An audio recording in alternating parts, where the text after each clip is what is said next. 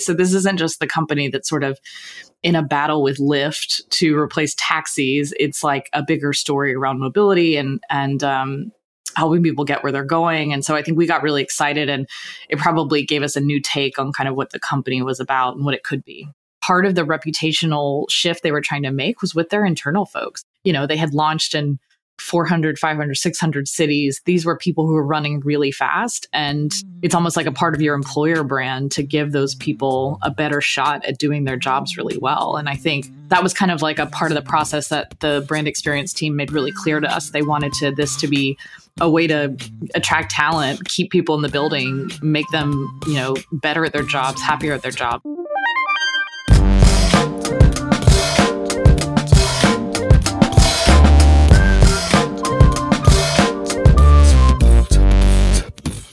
Hey everyone, welcome to A Change of Brand, a show featuring behind-the-scenes stories of rebrand glory, drama, or disaster. I'm your host, Blake Howard. Today kicks off season 3 of the show, and I am so pumped. We have a fantastic lineup for you, filled with insights and some gut-wrenching twists and turns. For today's episode, we have a story that is moving, literally moving. Because we're talking about Uber, a brand that has defined how the world moves. It's among a class of brands that made the phrase disruptive a bit cliche. From dense cities like New York, Paris, or London to remote, inaccessible, smaller townships, ride-sharing and food delivery have changed the idea of mobility. In fact, I remember my first Uber. I was attending a swanky design conference in Chicago. But it turned out to be a huge waste of time. The group and I were losing interest in the speaker, and we bailed. As we went outside to catch a cab, one of my more highbrow friends said he'd already called a private car service using his phone through an app. And sure enough, a few moments later, we were all spilling into a nice black sedan driven by a man in a black suit. It felt big time, like we were special. Like the Beatles leaving the International Amphitheater in 1965. Not just a shabby group of creatives searching for the best bourbon bar around. Today, Uber has expanded far beyond their initial positioning of their brand as your private driver and has become a household name spanning across 10,000 cities in 172 countries. During their journey, however, the brand has experienced a myriad of wrong turns and controversy, which, like a late and wild night out on the town, makes this story all the more fun to tell. Over the course of their first 8 years, they had 8 logo changes, some small tweaks and others quite major, but that's a lot. The last one, however, came in 2018, and that is our focus for today. And I'm curious, how do you manage a change at that scale? And at that time, and still today, Uber was pretty controversial. So how does that play into the identity work itself? For more on Uber's backstory and what led up to their 2018 change of brand, here's brand strategist Tracy Clark for our briefing. It's almost impossible to remember the days before Uber. Getting a ride to the airport required the time and generosity of a friend or loved one. Nights out on the town were decidedly more dangerous for drivers. Hailing a cab usually required cash and a lot of patience. Today, the rideshare service is so ubiquitous, it's become a verb in its own right. Founded in the late 2000s as Uber Cab, Uber kicked off a revolution of the gig economy. It all started back in 2008 when Garrett Camp and Travis Kalanick were 2 tech startup stars attending a conference in Paris. Camp had recently sold his web content recommendation generator, StumbleUpon, to eBay for $75 million, while Kalanick sold his peer-to-peer file-sharing company, Red Swoosh, to Akamai Technologies for $19 million. One night during the conference, the two had a hard time finding a cab, and they began wondering if it would be possible to find a ride with a smartphone. In a moment of frustration, an app was born. In 2009, Camp began prototyping what would become Uber Cab, and he persuaded Kalanick to join his venture as chief incubator. In early 2010, Uber Cab did a dry run in New York City with just 3 cars. In the spring, an official launch was held in San Francisco, where it was headquartered. By the end of the year, Kalanick was serving as Uber's CEO. In 2011, Uber Cab became Uber, and the company launched its service in New York, Seattle, Boston, Chicago, Washington, D.C., and Paris. 2011 was actually a banner year for Uber. The company raised $11 million in Series A funding and later raked in another $37 million in a Series B funding round that included Jeff Bezos as an investor. That influx of cash gave Uber the footing it needed to gain a strong following and differentiate its offerings, as competitors like Lyft and Via started cropping up. In the years that followed, Uber would expand beyond its premium black cars to provide customers low-cost alternatives, carpooling options, food delivery. I'm getting hungry just thinking about what I'm going to order from Uber Eats after this segment. Even self-driving vehicles, too. By 2017, Uber logged 5 billion rides in 500 cities around the world. Around that same time, Uber's rides started to get rough. Dogged by multiple accusations of sexual harassment and discrimination, and following a demand from 5 major Uber investors, Kalanick resigned as CEO in 2017. After years of skirting industry regulations on drivers, between 2016 and 2018, Uber was forced to withdraw from several major global markets, including Europe, China, Southeast Asia, and the UK. On the consumer side, the company faced serious concerns about safety, both for riders and drivers, and continued competition was really putting the squeeze on the OG rideshare brand.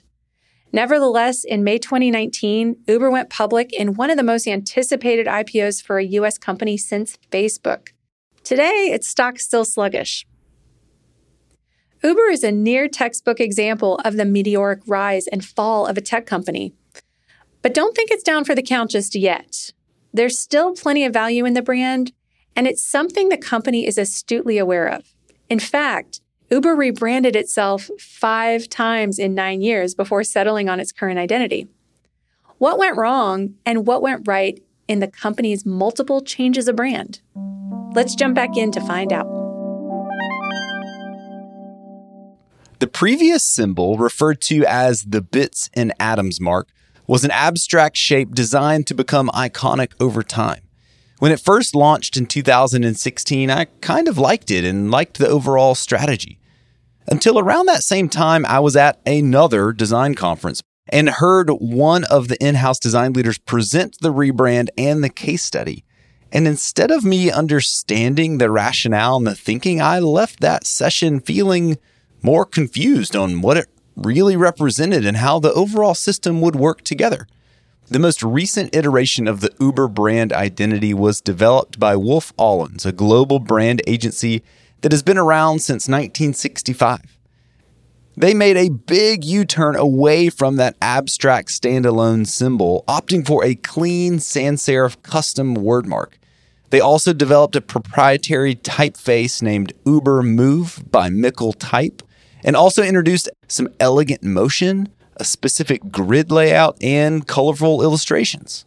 Amanda Munilla leads strategy in the U.S. for Wolf Allens and has been in the brand innovation space for the majority of her career.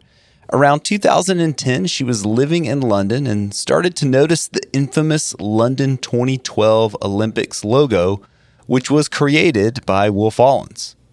It was getting the world's attention, and it was what first put the firm on Amanda's radar. Flash forward a few years later, and she got a chance to join Wolf Allens as a senior strategy director. The story, however, to rebrand Uber started in an unexpected part of the world, in Latin America.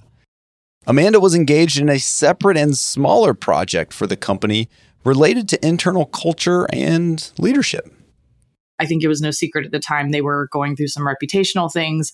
I think they were looking to kind of articulate how they wanted their culture to be, how they wanted to engage in that market. So we did a ton of research, went down there, spent a lot of time with their team. And I think it was interesting because that was where we first kind of understood the value proposition of Uber. We saw, people being able to get to work in cities where there wasn't a ton of transport infrastructure. And almost that story that Uber wanted to tell was being sort of played out, was being lived out in the way they delivered their service in that market. So for us, we were like, okay, so this isn't just the company that's sort of in a battle with Lyft to replace taxis. It's like a bigger story around mobility and helping people get where they're going. And so I think we got really excited, and it probably gave us a new take on kind of what the company was about and what it could be. As we've mentioned, there was some bad PR circulating about Uber. Just a few things like evading local regulations, attempts to sabotage competitors, misleading drivers on potential earnings, sexual harassment, discrimination, privacy concerns, data breaches, and more. Naturally, a firm like Wolf Olins was a bit worried before hitching their reputation to the Uber wagon. There was some skepticism. I think we as Wolf Olins always say that we're kind of optimistic for the world. We work with brands that we think are trying to do something good. And that doesn't have to be necessarily sort of a social justice mission or sustainability, but we have to sort of see the ambition and kind of be on board with that. So I think we had a lot of conversations about whether this was a company and brand that we wanted to kind of team up with. But I think ultimately, like I was saying, I think the LATAM project showed us, okay, this is what this could be, and this is what this brand really could deliver. And so I think we really got excited about that. A little into the Latin American project, Uber sent out an RFP for the refreshing of their master visual identity system and included Wolf Olins, which had Amanda and her team really excited, like Uber excited. After their test driving with the Uber team, they knew there was a huge opportunity. There was already sort of a lot being done to change the culture, to change the vision of the business, to change how they were operating. They were investing in new things. So I think we thought, okay, they're kind of putting their money where their mouth is on this one. And so we went all in on that one. And interestingly, we did show work, which I guess sounds like, yeah, of course you did. But I think Wolf Olins typically doesn't do a ton of spec work. And I think in this case, because we were already kind of doing interviews with people in the company, doing interviews with their customers and drivers, we kind of had our feet wet already. And so I think we said, okay, we have some ideas for where this could go. So we did show a couple of directions. Some of them have sort of seeds of what would come later.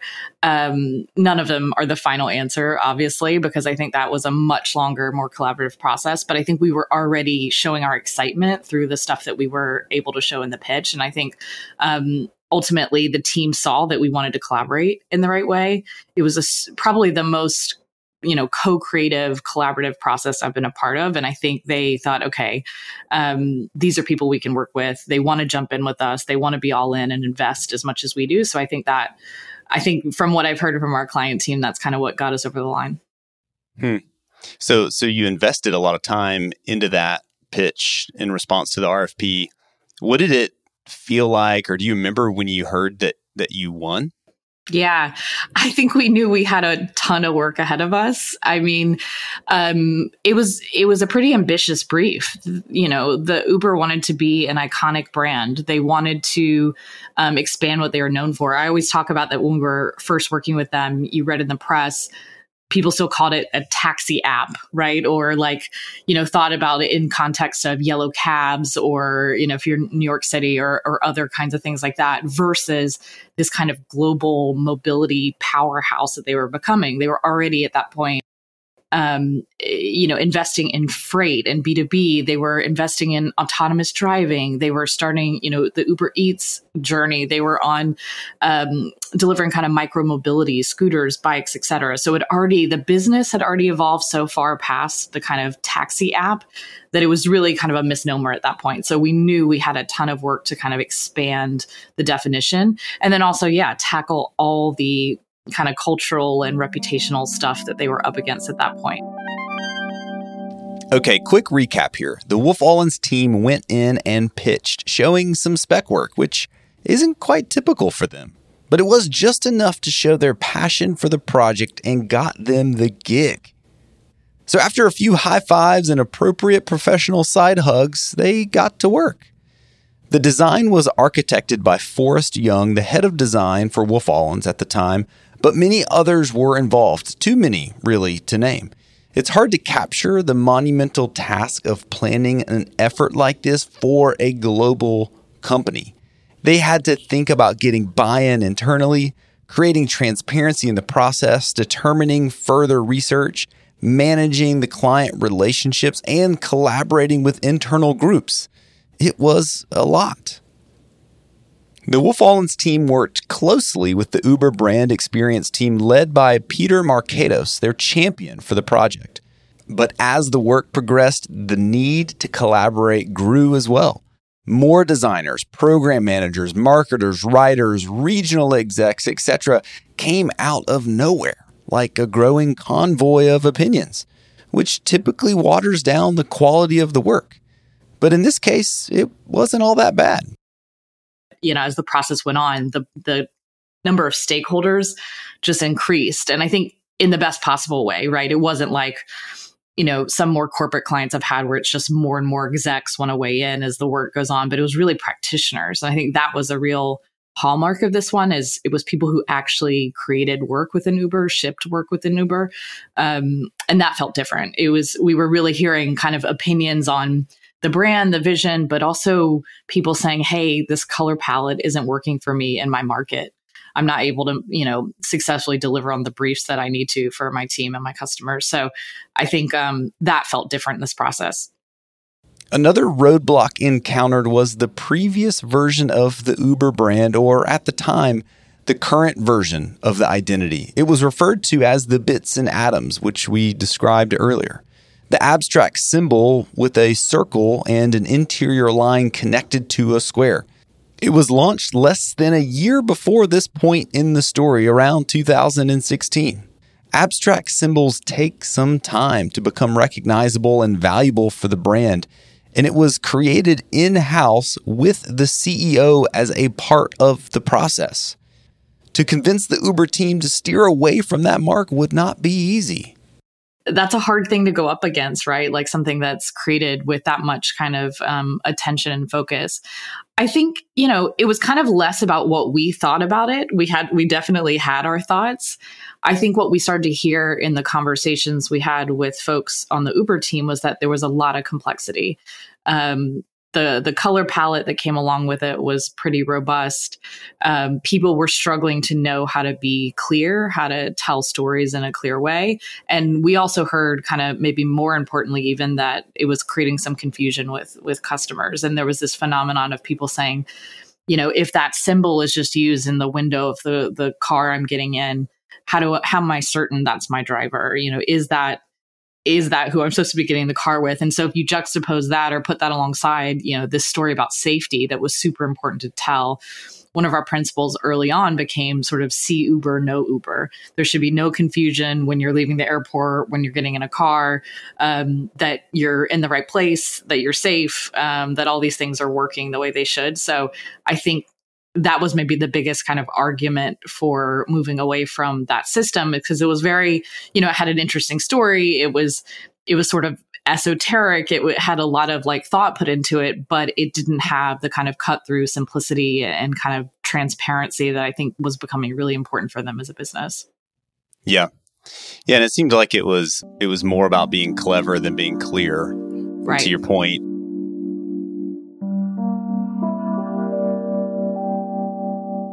You could take this work a million different places, and you need some words on paper, or you need some strategic ideas that will drive everything forward. How did you start to land some of those or pitch some of those, or what happened once you really got into the work? So interestingly, Uber had kind of started a few different pieces of work at the same time. So they had started to relook at their kind of belief and mission.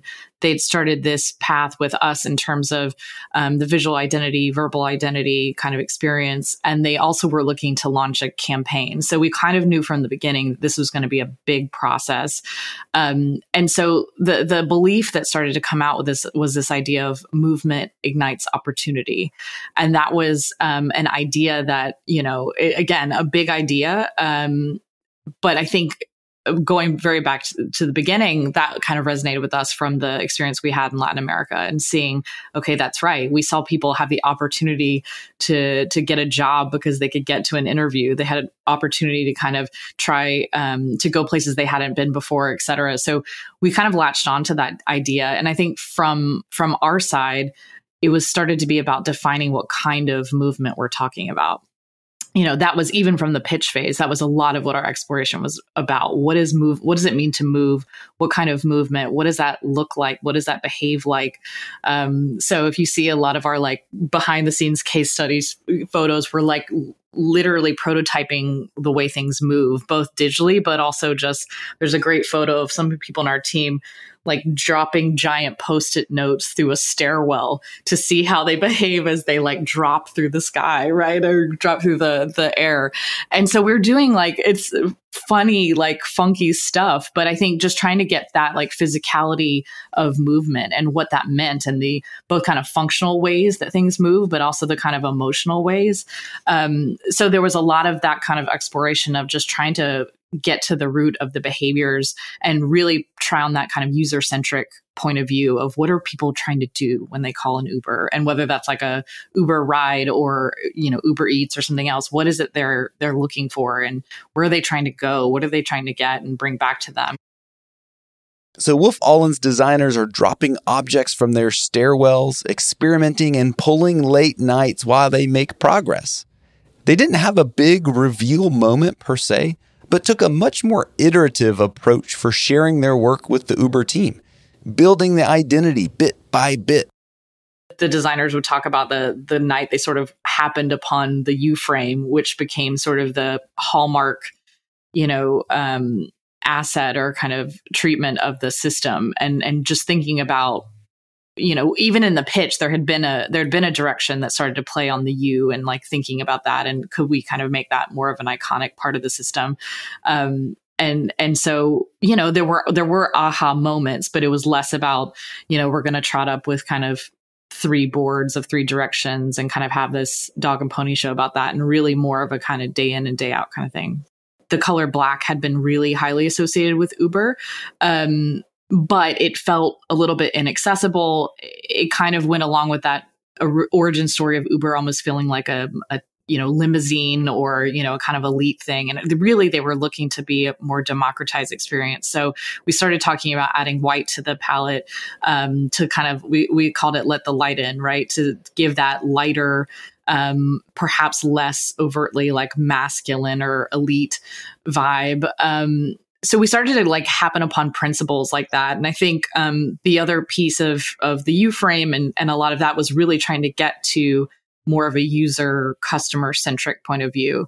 A lot of what Uber was putting out at the time was talking about Uber. And, I remember this moment, we can talk about training and that sort of launch moment later, but going through their kind of copy, because a lot of this was also, we did tone of voice, and it was like, you're not supposed to use too many I statements. It was like every sentence started with Uber. Ubers, we're working really hard for you and we're innovating and we've launched in 600 cities. And it was interesting because they were so focused on innovation. I think, working in kind of San Francisco, Silicon Valley, you see this a lot, right? You have to be so uber focused, no pun intended, on your mission. But sometimes that comes across as sort of a, that you're not customer centric, that you're not thinking about the impact you have. And I think for them, particularly as an organization, that was becoming an issue. So thinking about how to put, riders, drivers, partners at the center. And the U-frame literally, functionally did that. So you could tell stories that put people at the center rather than the company at the center. Yeah, the word mark, the logo itself, and that's always a big moment, right? What does that look like? And we are working really closely with Jeremy Mickle and the Mickle Type Foundry on a custom typeface as well. So it's sort of like we had all these irons in the fire, and the different pieces were informing one another, I think, as we started to coalesce around that. So it was kind of like, okay, we think it's primarily a black and white brand. Okay, we think it's a word mark. We came across this U-frame idea, and that started to feel good in terms of a way of storytelling. We're working on brand voice throughout this and really giving a different kind of tonality to Uber. So it was like the pieces kind of came along together. And yeah, but you're right. Like always, logo word mark itself is a moment. And I think, convincing people that a brand could be that simple and still be powerful, and still compete against, their magenta competitors down the street and that sort of thing. So I think we had a lot of those conversations along the way. Okay, when we come back from the break, we learn that not all Uber executives were uber excited with the new work, including the new CEO. We also learn how Amanda and the team get risky with inclusion, gathering global feedback. All that and more after the break.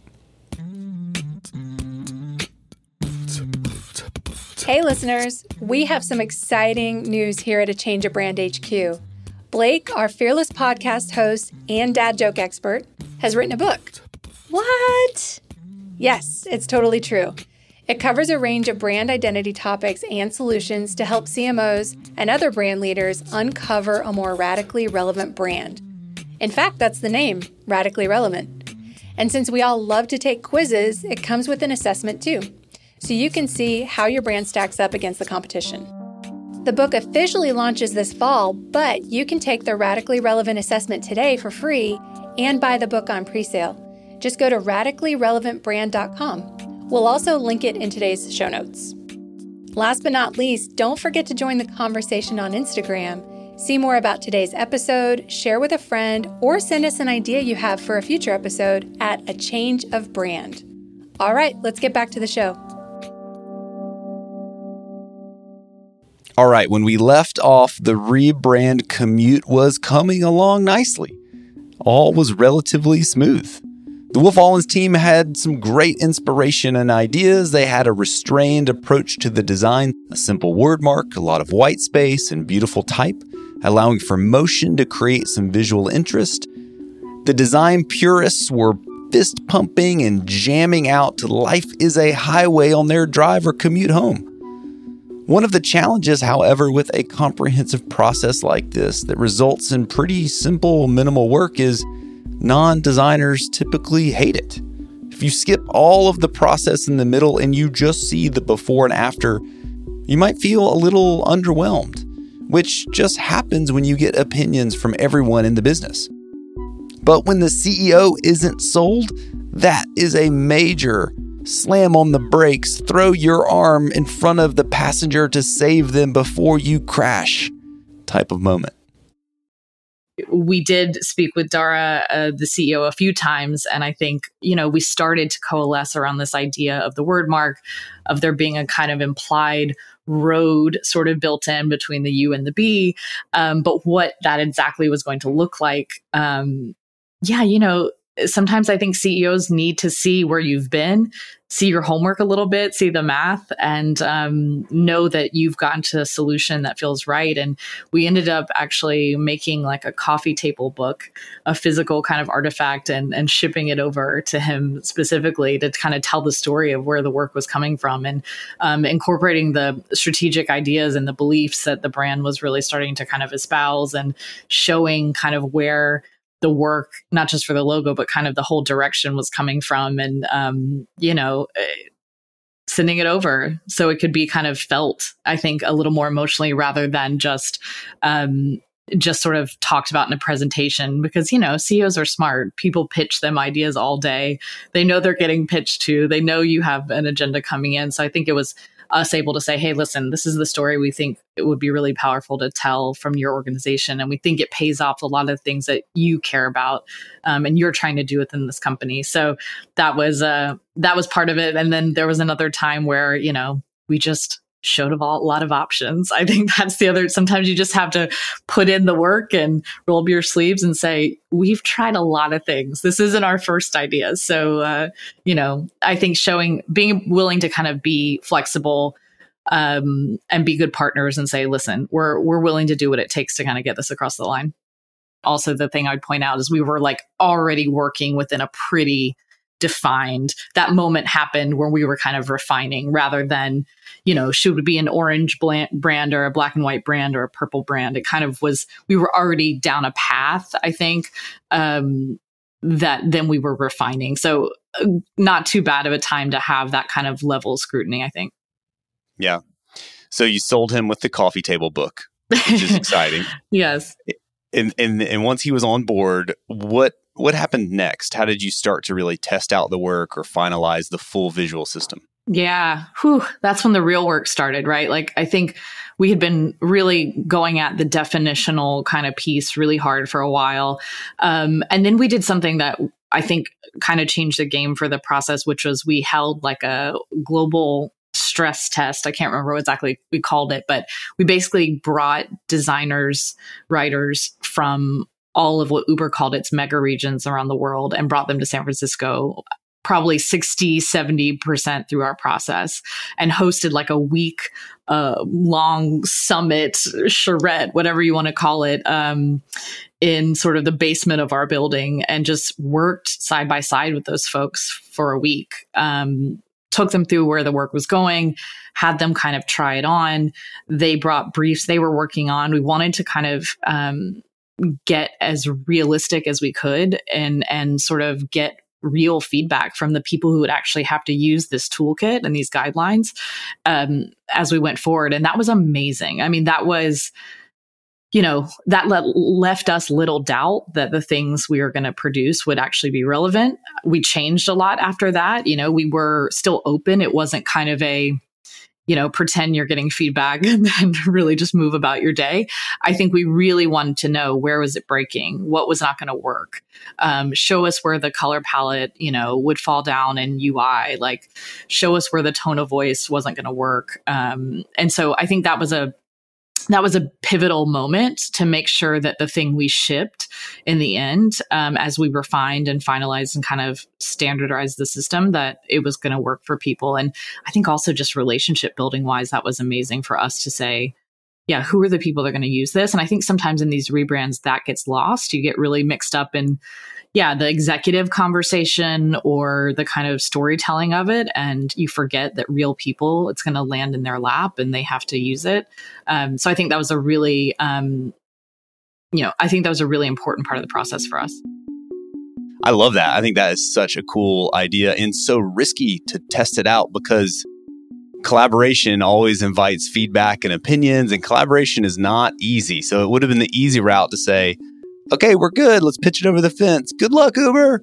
Hope you make it. Nice. Yeah. And I think, I think we really learned that lesson from what we heard in our interviews and the conversations we had early on, is we can't do it that way this time.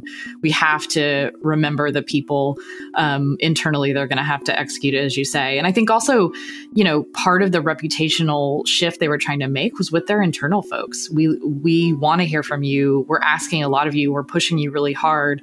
They had launched in 400, 500, 600 cities. These were people who were running really fast. And I think it's almost like a part of your employer brand to give those people a better shot at doing their jobs really well. And I think that was kind of like a part of the process that the brand experience team made really clear to us. They wanted this to be a way to attract talent, keep people in the building, make them, better at their jobs, happier at their job.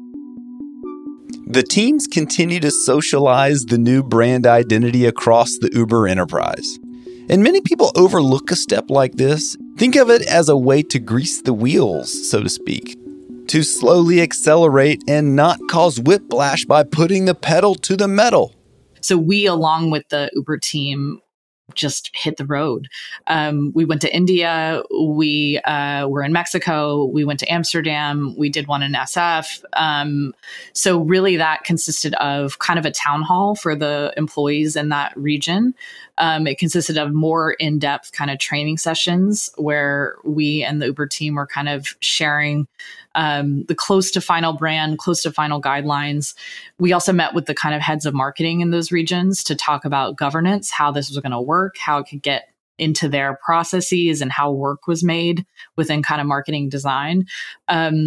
So, like almost everything in this process, it was a conversation and, being in live with people and sharing the work and answering questions. But it was interesting because, as I mentioned at the beginning, we were also, the new mission was being rolled out and some of the strategic pieces. So there was a kind of employee engagement / brand element to this that I think was important for people not just understand, okay, as you said, this is our 7th or 8th new logo, but really this is kind of marking a new day for us and really sending a different signal and telling a different story about the company.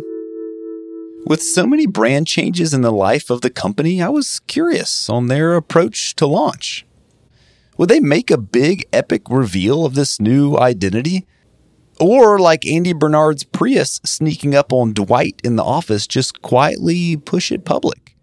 Regardless of their tactic, how would corporate employees feel about this change? What about the drivers? What about riders? Would it be all eye rolls, indifference, or enthusiasm? A lot of them had been part of the process. The folks that hadn't, it was maybe newer news for. But I think we almost like the brand itself, we almost took more of a grassroots approach. There was, I will say, the day the brand actually launched externally, was the same day the mission launched, was the same day the campaign that 72 and Sunny did launched. So that, I would say, the external piece was more of a, ta-da moment, all in one day, hit PR that day. Also had, bigger kind of global town hall within Uber. So there was kind of that moment. I think this was more, knocking on doors, shaking hands and kissing babies and saying, hey, we want you. This is your brand. It's not for Wolf Olins to say, how you're going to use it as much. It's for you to try on, for you to put in all the things that you're making every day. And I think we wanted to have that partnership feel, knowing that the big launch that would, be talked about in the press was yet to come.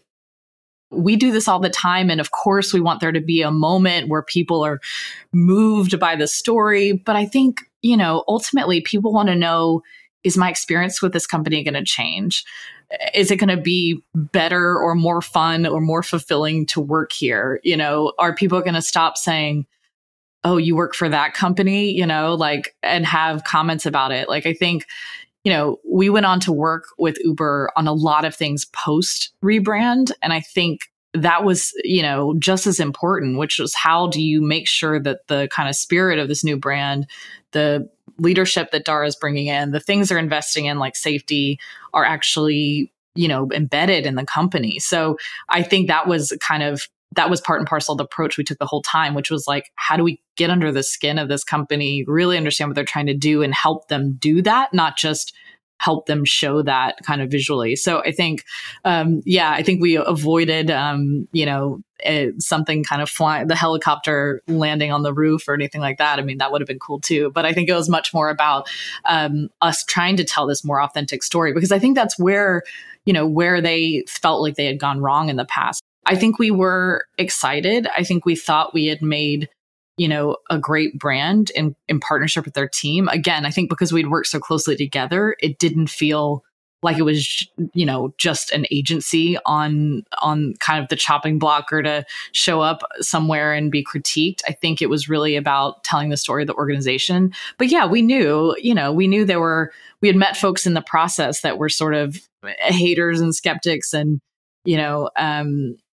and so we knew that part of that was coming, but I think we felt like we had made choices that helped move the company forward, and again, was less about Silicon Valley and was more global, right? The typeface was designed to work across languages and be really understandable and not be sort of a poor version of the English or Western version. The color palette was super clear. We kind of just felt like we had made a brand that was more inclusive. And so I think because we felt so strongly that intent was right, if people wanted to critique execution, they're going to. We know that's true of just the work we do. So I think we were excited. I think we knew that we'd have some conversations about it. But I think very quickly we heard from a lot of people that they understood what we were trying to do with it, that they understood why it was so simple and kind of restrained in some ways, that it was less about trying to make another statement. The company had made plenty of statements, intentional and unintentional, in the past. So I think this was about, kind of growing up a little bit, maturing as a company, and kind of showing, they were also hurtling towards an IPO. And so I think it needed to show that they were really a mobility platform that people could take seriously. The refreshed visual identity, mission, and redesigned app launched in September of 2018 with critics ready to take the wheel and, criticize. This is Uber's second major brand overhaul in less than 3 years. The change has been said to reflect Uber's transition to a global company. It says that the logo is easy to see and easy to recognize around the world. We're going to help you. We're going to be there. We're going to give you consistency. We're going to give you more opportunity. Is there any meat to this? For the most part, the design and brand community praised the work, and it was well received. And I agree. From the fluid motion, simple grid, and illustrations, it's really hard not to like. The process was inclusive, well thought out, and collaborative. And I'm most impressed by the openness and vulnerability of the global stress test that Wolf Allens hosted. Hosting a workshop with a global set of creatives is no easy task. But according to Amanda, it made the work that much stronger. As many people suspected, the rebrand work preceded an IPO for the tech giant. On May 9th, 2019, Uber launched one of the most highly anticipated IPOs of the year. The company was valued as high as $120 billion, but it quickly fell flat with the biggest first-day dollar loss in U.S. history. Since then, however, Uber has worked on becoming profitable and has completed some high-profile acquisitions of companies including Jump, Postmates, and Drizzly, as well as a partnership deal with Lime. Uber is one of the most tailed and closely followed companies in the world, once going down in history as the world's most valuable startup and disrupting the modern ride-sharing and transportation industry as we know it. It was hard hit, however, by the COVID-19 pandemic, creating large losses in its rider business and essentially being bailed out by its food delivery arm Uber Eats. The good news, however, just at the end of 2021, Uber reported its revenue had made a big comeback, and it was up 51% year over year. As for Amanda and the Wolf Allens team, they still feel good about their effort. I think and we feel proud. I mean, I think, I talked a little bit at the beginning about safety. One of the things that we were most proud of is we sat down with what they called the kind of safety marketing team, and they'd really been looking at how safety and security play a role in the customer journey. And we ended up creating a color in the palette around that and called it safety blue, very simply again. But I started to see that everywhere. You get out at the airport, you would see signage that use that color. I think during the pandemic, you started to see it in the kind of COVID-19 protocols and different aspects. So I think that part especially, because to me, that is the clearest story of changes in the business, investments in the business, to the brand, to the customer experience. And so I'm proud of all of it. But I think when I see that, it's like, that's a meaningful change. That wasn't about just making the brand more modern or making it, iconic. I think it did some of that. But I do think also there were just things that affect the customer experience and the driver experience. We did some work around designing where the centers where drivers show up and then sign up to be an Uber driver and kind of get their training and things like that. So I think those things that I know were meaningful in how the company actually operates are most gratifying. But it's fun to see. And, I live in the Bay Area, so there's no shortage of seeing Uber everywhere. And little did you know back in 2018 that in 2020, Uber Eats would virtually save us all. And we would still be able to eat at our favorite restaurants, even though we were locked inside. Yeah, absolutely. Absolutely. And I think, that's a really important point, because one of the things I didn't mention necessarily earlier was we worked on some brand architecture as part of this. And their business was changing so fast, and it continues to. But the kind of premise that we talked about back then of like Uber helping you go places and get things is still the kind of primary way they talk about their business. And, there's a lot of things they work in that aren't just rides or Uber Eats, but those still are the kind of two functions they serve in the world. And I think that's been really fun too, to say, yeah, those are the two things that are really still making a lot of our worlds go round on a daily basis. Okay, our Uber rebrand journey has reached its destination. Thank you for listening. Don't forget to tip your driver. And special thanks to Amanda Munilla and Wolf Allens for giving us a behind-the-scenes look into the work.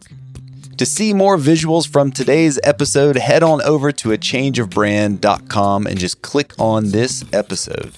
If you liked today's show, please share it with a friend, and Instagram is a great way to do that. Just follow us at A Change of Brand. Today's episode was edited by Gabe Kitzman, fact-checked by Jill Jeffries, written in part by Pamela Hinman, and produced by Patrice Fielder. Special thanks to Tracy Clark for the briefing and Rachel Jackson for today's artwork. I'm your host, Blake Howard, signing off.